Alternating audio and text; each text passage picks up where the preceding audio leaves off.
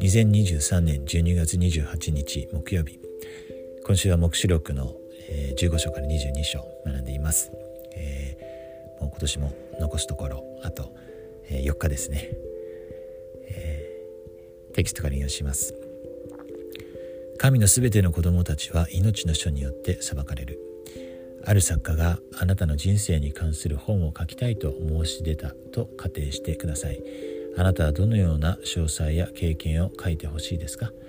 もし自分の将来の行いも記録されることを知ったなら、あなたの人生の歩み方はどのように変わるでしょうか？このことについて考えながら黙示録20章の12から15節を読んでください。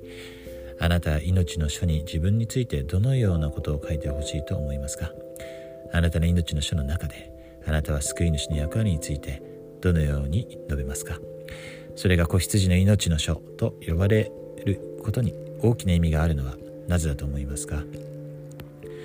神の前に立って裁かれることに不安を覚える場合は、黙示録21章の1から4節を読むと良いでしょう。これらの説についてディータイフ・ウクトドルフ長老は次のように言っています。裁きの日は憐れみの日と愛の日となるに違いありません。打ち砕かれた心が癒され、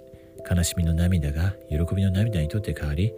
すべてのことが正される日となるのです。確かに罪のため深い悲しみもあることでしょう。確かに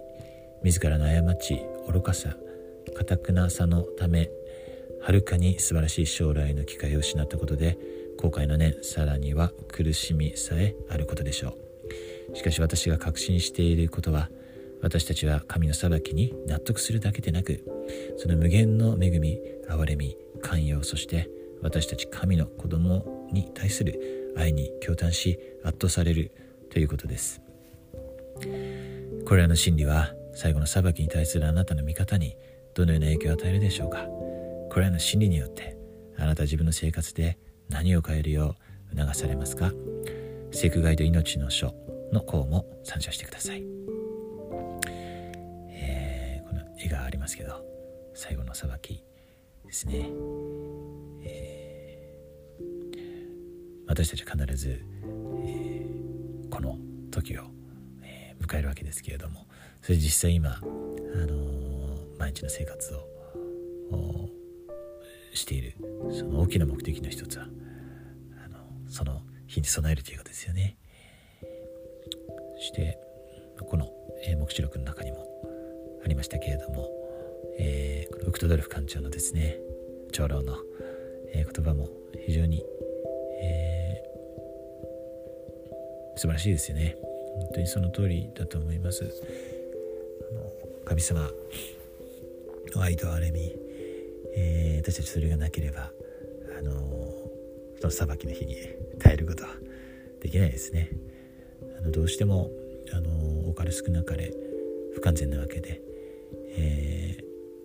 その足りない部分というものを、主が放ってくださいましたので、本当にその憐れみに恵みに頼る必要があります。そして必ず主は私たちをあがなってくださいますね。実際にあがなってくださいました。そして私たちが本当に心から主を信じて悔い改めるときに、制約として主としっかりとつながるときに、私たちは豊かに恵みを受けて、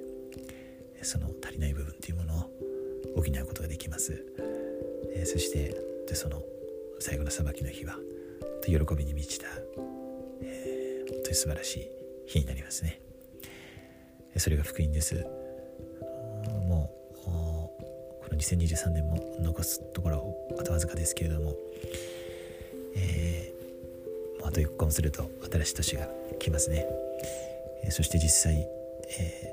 この黙示録の中で示されているような、大いなることがこれからも